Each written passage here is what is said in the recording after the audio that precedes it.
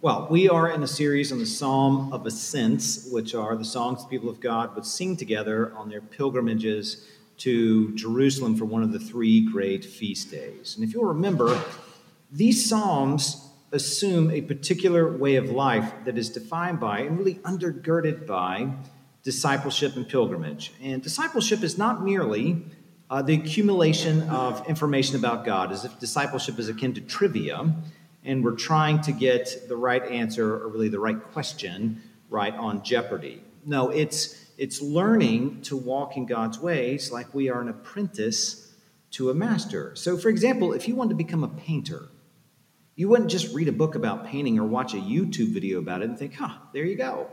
No, you would pick up some art supplies and find a teacher and get after what the book or the video tells you to do.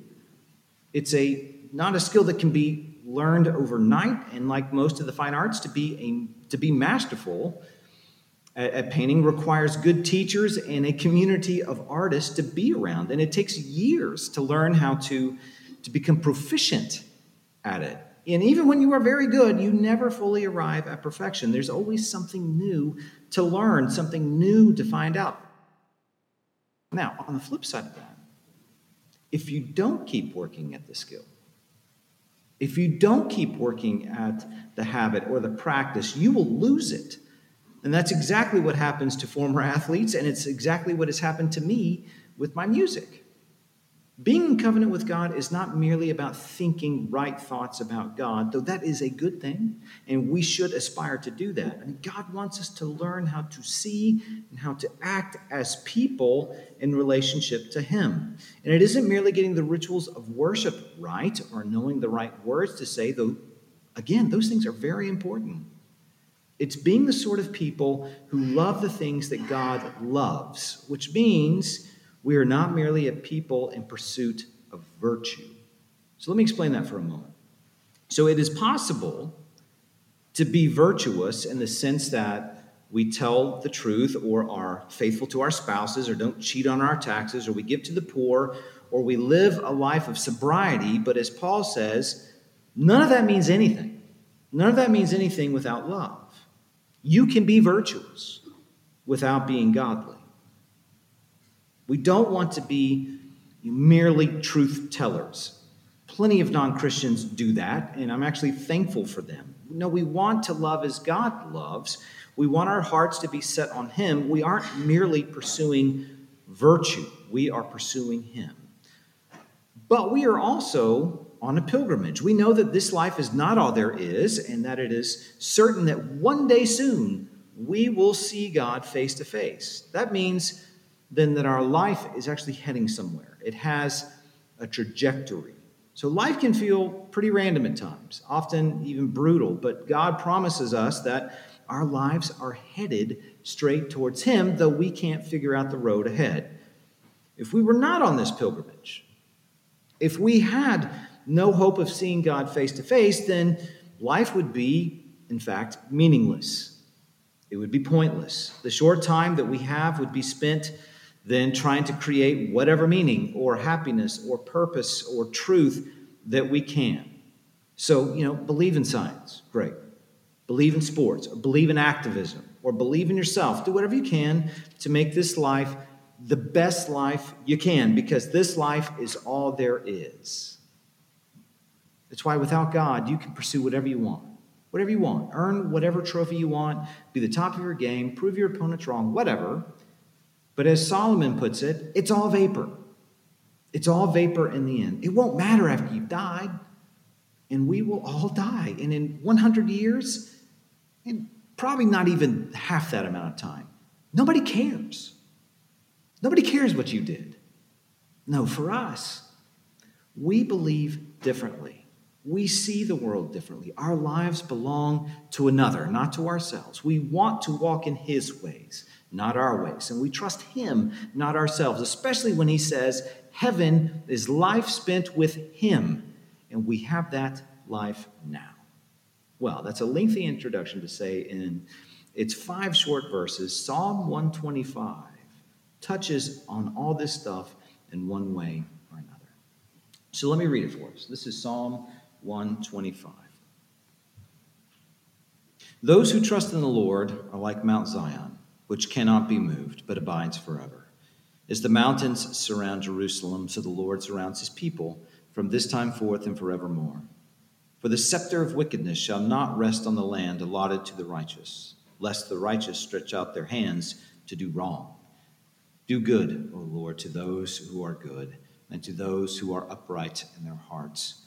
But those who turn aside to their crooked ways, the Lord will lead away with evildoers. Peace be upon Israel. Well, the grass withers and the flower fades, but the word of our Lord will stand forever. Thanks be to Christ for that. Let's go again to him in prayer. Heavenly Father, I pray that this would be a good time of meditation and thinking through and working through your word. That again, as we started off this service saying, that we might be shaped to it, that we might be in the habit of setting our lives to yours, which means this is a life of repentance, a life of turning back again daily to you, despite our sin, despite our failings, looking back to you and fighting to do that. Lord, we pray that you'd be with us in that we would love you most because you have set your love on us. We pray all of this in Jesus' name. Amen. Eugene Peterson, in his commentary on the psalm, used a term I hadn't heard in a long time: backslider. Backslider. A backslider is someone who was once walking the straight and narrow, but no longer is. And of course, backsliding is a real thing, but what people often have in mind is not so much apostasy, where someone just says, I don't want this God anymore, as it is a conception of Christian discipleship that's very much like walking on a tightrope. One false move, and you are out of God's will, maybe for life. One mistake, one fell step, and God no longer has your back. Go to church, or the devil will get you. I mean, think about it this way. Why doesn't that infamous sign say, go to church so that you might commune with God and his people?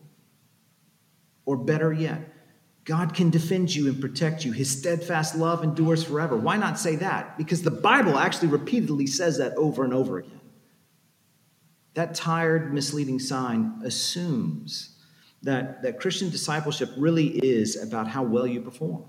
And when discipleship is about how well you perform, that it is really all about you. And when it is all about you, God is not part of the picture. That's why many Christians, when they dream of heaven, they don't notice that in their daydreaming, God isn't there. That's why the sign emphasizes the devil, not Jesus. If you are more worried about burning than about sinning against God, then your concern is not with God at all. Though that sign thinks of itself as moral and godly, offering the world hope, it really is not that much different from Islam. It makes salvation something we do for ourselves. And this stuff is so deeply ingrained in our collective psyche that it's easy to read this psalm from that perspective. But that's a mistake, and it misses just how gracious and good God actually is. So if you begin with verse 1, it says, those who trust in the Lord are like Mount Zion, which cannot be moved, but abides forever. As the mountains surround Jerusalem, so the Lord surrounds his people from this time forth and forevermore. Now notice two things. First, the psalmist says, those who trust. Just stop right there. Trust is just another word for faith, and faith is not unique to religion. Over the last 400 years, it's been argued that only religious people have faith. Truly enlightened people have knowledge or certainty, but that's false. Everyone trusts in something. Everyone puts their faith in something. It could be other people, it could be yourself, it could be the brakes on your car, it could be scientists or politicians or whatever. And without a thought, we put our faith, our trust in countless things every day. Now, everyone ultimately puts their faith in something or someone. It's what we build our life around. It's what gives us our identity. It's what gives us meaning and hope and a feeling of being grounded. And most people are unaware that they even do this. And it's not until that thing or that person is taken away or called into question that it actually becomes apparent to them that something is wrong. So, for example, when I was in middle school and really into high school, I built my life around skateboarding. It was what I constantly thought about. Constantly. I mean, during school, I drew pictures about it. I wanted to wear all the cool brands. I obsessively read every magazine I could get, which was not much, and I would watch the same VHS tape over and over again. And it didn't matter what the weather was. Snowing, raining, heat, I didn't care. I was out skating. So when I lost skateboarding, it felt like the death of a loved one. And I clearly remember thinking, what am I supposed to do now? There's nothing in life worth doing anymore. Is life even worth living that I don't have a skateboard? And I know this maybe sounds a little trite to some of you, and that maybe as a teenager I was being overly dramatic. But you just change the terms or change the object of affection, and I've seen and heard adults act the exact same way. You see, skateboarding was my God. It gave me hope and meaning and a reason to live, and I had built my life around it, and it defined every aspect of my being. And everybody does that. Skateboarding, the accumulation of wealth or pleasure, cultivating a life of comfort, ensuring my children have the best possible life. We can look to anything and everything to build our lives around. And the question that faces everyone is not whether or not they have faith. Everyone has faith. It's what we have placed our faith in. And whatever we have ultimately placed our faith in, and again, most people are unaware that they even do this. Whatever that thing is, that's our God. That's the thing we run to for comfort or security or for explanations or for hope. It's what feels comfortable and gives us a sense of place in the world. Well, second, building on all of that, the psalmist puts his trust in God. That's the object. That's his ultimate. The psalmist doesn't say, I've just got faith, y'all. He doesn't have a bumper sticker that says, just have faith, like many Americans maybe do. And as an aside, when you hear people say, I just got to have faith. When you hear those kind of statements, you should immediately ask, faith in what? Faith is always aimed at something, and if a person can't name an object, then probably what they really mean is faith in themselves or just some irrational hope that things will get better. That's not what's on view here at all. The psalmist trusts and his hope is in God, not himself or some kind of blind hope that things will get better, because ultimately every life ends in death. He goes on to say that those who put their trust in the Lord are like Mount Zion. Now, if we stopped right there, we might be tempted to think that the psalmist is saying that this kind of person will be like a mountain in and of himself. But really, he's talking about God, who is the mountain. He continues by saying, as the mountains surround Jerusalem, so the Lord surrounds his people from this time forth and forevermore. And so if you know anything about the geography of that place, Jerusalem was on a mountain. That's why the temple was known as the Temple Mount. But even surrounding that even more were mountains that served as a natural defense. And it's not the psalmist then who is the mountain. It's God. God's temple is on Zion, which means God's presence is there, and he has further surrounded his people with even more strong defensive mountains. So those who trust in the Lord are not a strength unto themselves. They are protected by God. He is their refuge and strength. So in other words, the psalmist can speak with confidence, not because he is actually confident in himself, but because of his God. So just think of David and Goliath. David did not win because he was stronger or better prepared than Goliath. He was a teenager going against a beast. And no one thought David could win that battle. And rightly so. He couldn't. God won that battle, and David said as much. David, like the psalmist, boasted in his God because that's where his hope was. Think of Shadrach, Meshach, and Abednego. They survived the fiery furnace not because they had fire-resistant skin, but because God protected them. They even said to Nebuchadnezzar, this is incredible that they would say this. Again, probably late teenage, early 20s boys.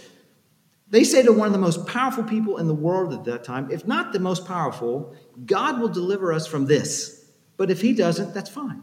He's still with us, and because of that, we're still not going to do what you're asking us to do. They trusted both in life and in death that God was their only security. Or Paul, when he said in 2 Corinthians 4:7 that we have this treasure in jars of clay to show the surpassing power belongs to God and not to us. When he says jars of clay, he means us. We are easily broken creatures that have no strength in ourselves, and yet the God who made the heavens and the earth has literally united himself to us, these little jars of clay, through his Son in the power of the Spirit. So everywhere you go, God is with you. You don't have to be in Jerusalem to know that God is your mountain and has surrounded you. This is where Christian discipleship begins. Not with our strength or our ability to keep the law or to flee from the devil. No, it begins with trust in God. But you might be thinking, now, wait a minute. I don't always feel like that. I don't know that I've ever felt like that. Certainly not like David. I've never had his confidence or Shadrach, Meshach, and Abednego, facing down a literal fiery furnace. I'm not like Paul. I often try to boast in my strength and cover up my weaknesses. And you can probably think of moments in your life where you've doubted or fell apart or ran from God or were angry with God. Not many Christians like to admit to that, but there have been times in your life where you were angry with God, or you simply just didn't care about him, or really anybody else or anything else for that matter. So maybe, if you're being honest with yourself, maybe right now you don't even think about God all that much right now, even though you think you probably should. And maybe there's the Sunday Christian version of you when you decide to make the effort to come, and then there's the real version of you, the other 111 hours of your waking week. But here's the thing. If God's promises were based on our feelings or how well we performed, he would never love us. If God's promises were based on how well we prayed or kept his laws, he'd revoke those promises immediately. We tend to either overvalue ourselves, thinking that we are far better than we really are, which means we usually discount just how serious our sin is, or we undervalue God's promises to us, seeing only our sin and shame and assuming it has voided those promises. Or maybe you alternate between doing both depending on which sin has come to light in your life. The psalmist isn't saying we won't be moved. He's saying God won't be moved. We aren't Mount Zion. God is. We don't conquer Goliath. God does. We don't overcome death. God does. And if you know the story of the Bible, you will know it is one long story about God being faithful to a people who continually fail to be faithful to him. It's like Psalm 78, verses 37 through 38, that summarizes all of Scripture in 2 verses. It says, their heart was not steadfast toward him. They were not faithful to his covenant. Yet he, being compassionate, atoned for their iniquity. Or as one Old Testament scholar put it, you can summarize the entire Old Testament with the word nevertheless. As in, humanity rebelled against God and chose death. Nevertheless, God remained faithful and sought to redeem. To quote Eugene Peterson again, he says, the people of God are a saw-toothed people. Do you see that image in your head? One day we're walking victoriously through the Red Sea, watching the greatest army in the world be destroyed. And the next day we're grumbling because the food doesn't meet our standards. One day we are in Jerusalem cheering Jesus as the Son of David and Messiah, and the next day we're denying him at his trial and calling for his crucifixion. One day we feel like we're on a mountaintop of joy, feeling God's presence full in the face, and the next we feel like he has abandoned us or that, frankly, we don't care. One day we are fervently praying, the next day we don't bother to pray at all. Now, don't get me wrong. Our emotions are vitally important, and we should feel things deeply. We should. feel joy or happiness or pain or frustration or sadness or sorrow, especially when it is a beautiful moment, or we see our children doing well, or we've received a hard diagnosis, or we've been sinned against, or we've lost someone. I mean, Jesus wept far more and rejoiced far more, and probably, I would say, had more gladness than any man I personally know. But our emotions can just as easily be, well, like a check engine light, that something is actually wrong with us. I most often feel anger, frustration, annoyance, sadness, and sorrow when my pursuit of myself has been hindered in some way. When I'm not getting what I want, when I'm not able to do exactly as I want to do, right when I want to do it, that's when I feel anger and frustration and annoyance, or even sadness. Woe is me. I can't play God today. And if you find joy or happiness or glee in things you know that God does not want for you, rejoicing in sin, that too is a check engine light that something has gone badly wrong with you. Even so, as good as it is to have emotions, and it is good, they can be a terrible barometer for our relationship with God and other people, especially when we feel like God is not with us. Don't put trust in your feelings about God, or your feelings of how well you are walking with God, or how well your life is going in general. I can tell you right now, you are not walking nearly as well as you should. That's everyone in this room. No, put your trust in his promises, no matter what you might be feeling in any particular moment. Because let's be honest, there'll be moments where we're feeling really good about ourselves, really righteous about ourselves, and we shouldn't. You see, he's promised that he will never abandon us or forsaken us. He won't leave us when we sin, and he won't only love us when we do what's right, because he's not like that. He's steadfast like a mountain. He's not like a bad parent who's waiting for you to make him proud. You know, it is only from a relationship of trust that you will really begin to walk in his ways, and that your emotions, it may take a long time, but your emotions will come to be shaped by those promises and not your circumstances. Start from anywhere else. Go to church and the devil will get you. Start there. And you know what? It will wind up being about you and your virtue. And that's an awful way to live. That said, the psalmist, like the Bible as a whole, is a realist. He's not writing these things from some fanciful, unrealistic, pain-free view of life. He knows just what pain and suffering are and how hard it is to trust God in the midst of it. When he says, "For the scepter of wickedness shall not rest on the land allotted to the righteous, lest the righteous stretch out their hands to do wrong," the psalmist is admitting that the world is a tough place to live in. You know, often a wicked and unjust place to live. And what he basically means is that the plans of the wicked to oppress the world, and the psalmist has in view his own land of Israel, but really you can extend this to the whole world. He's saying that wickedness won't win out forever. And because of that, you aren't reducing to fighting evil with evil. You know, lots of Christians in this country assume that that's what we must do. No, for the Christian, there is no the ends justify the means sort of strategy. To live like that is to live as if this life is all there is, and it is a pagan way of living. So just because things are going against you personally or against Christ's church, you don't have to fight fire with fire and act like the world. In fact, you must not. No, we are called to a life of godliness amongst the evil of the world, living as testimonies to the true light of this world. Now, the world may scoff. The world may make fun of you or tell you you're crazy for doing this. That's just par for the course. I mean, you may be isolated because of it or have to endure social weirdness because of it. So teenagers, for example, it is very difficult.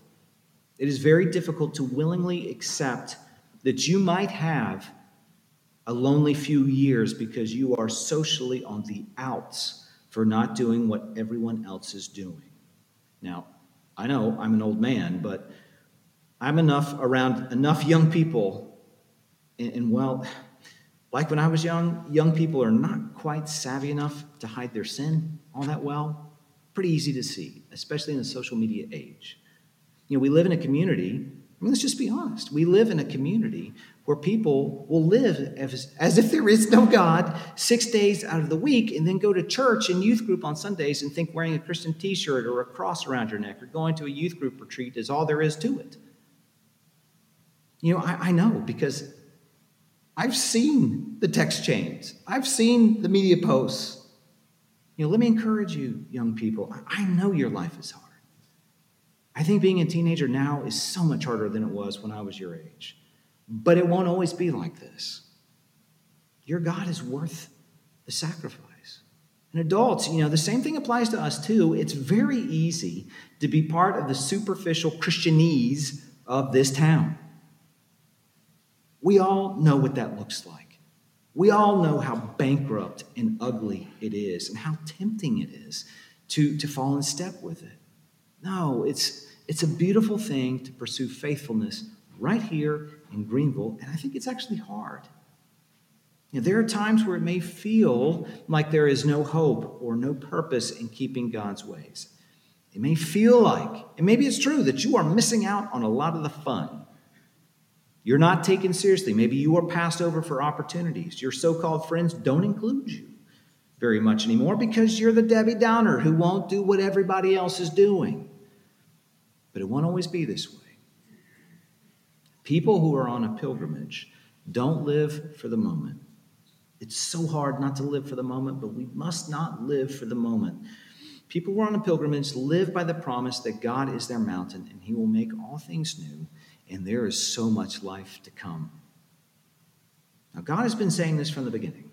He's been saying this from the beginning, but not everybody wants what God has to offer. In the final 2 verses, the psalmist mentions the good and the bad. The good are those who are upright in heart, and the bad are those who turn aside to their crooked ways. And the danger here is to interpret this again in terms of backsliding. And of course, there is something to that. That is, the good are those who go to church, and the bad are those who fell off the wagon and the devil got them.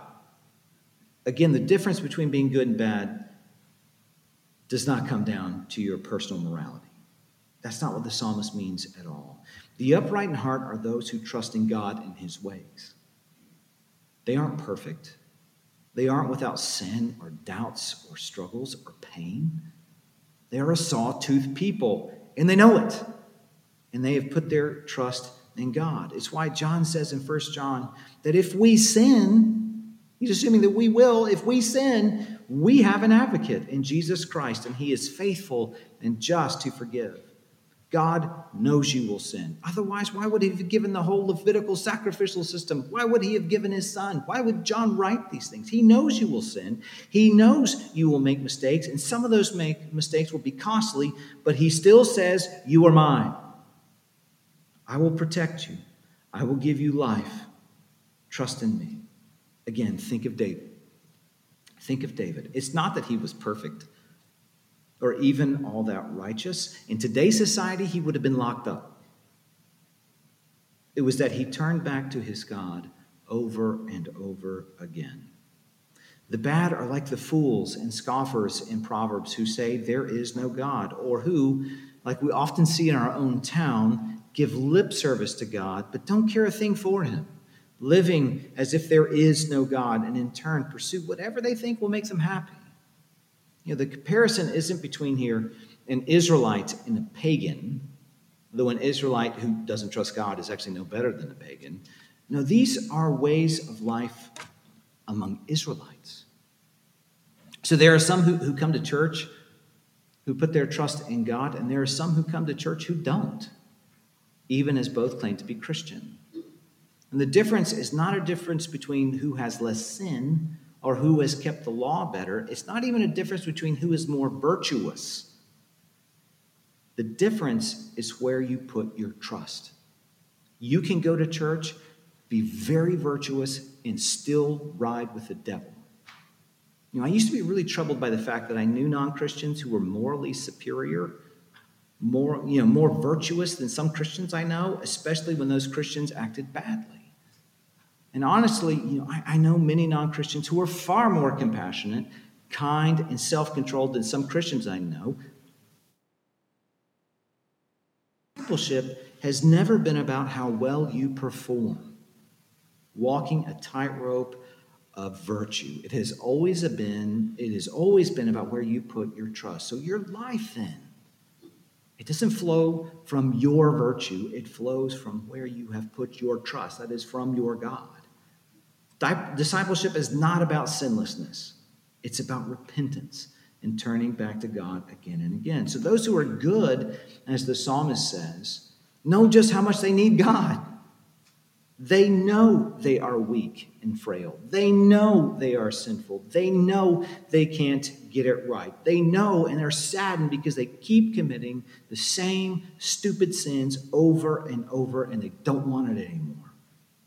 It's like what Paul Tripp recently commented. He said, yes, you are called to be faithful, but your hope doesn't rest on your faithfulness, but on the perfect faithfulness of your Father. We are called to live self-controlled lives, but our security is not in our ability to control ourselves, but in the restraining and empowering grace of our Savior. And so it's worth taking the time to examine ourselves and ask, where have I actually put my trust? Especially as we're getting ready to partake in the Lord's Supper, which is a sacrament that, by the way, demands self-examination. Don't ask yourself how well you are keeping the 10 Commandments. That's really important. You should pursue them, but I can tell you, you're not keeping them well enough. Rather, ask yourself, how much do I trust this God? Do I even act like I need him? Everyone treats something like a mountain. Everyone. But there's only one mountain that brings life, and those who trust in it, as the psalmist says at the end of our passage, will have his peace. Let me pray for us. Heavenly Father, you are good, and your steadfast love endures forever. There's no God like you, a God who keeps covenant faithfulness generation after generation, a God who knows us more clearly than we know ourselves, who knows our insides and our outs, who knows that we are self-deluded and often lie about how good we actually are, and yet, nevertheless, atones for our iniquity. Thank you for this grace and mercy you have given to us. May we trust you. We pray this in Jesus' name.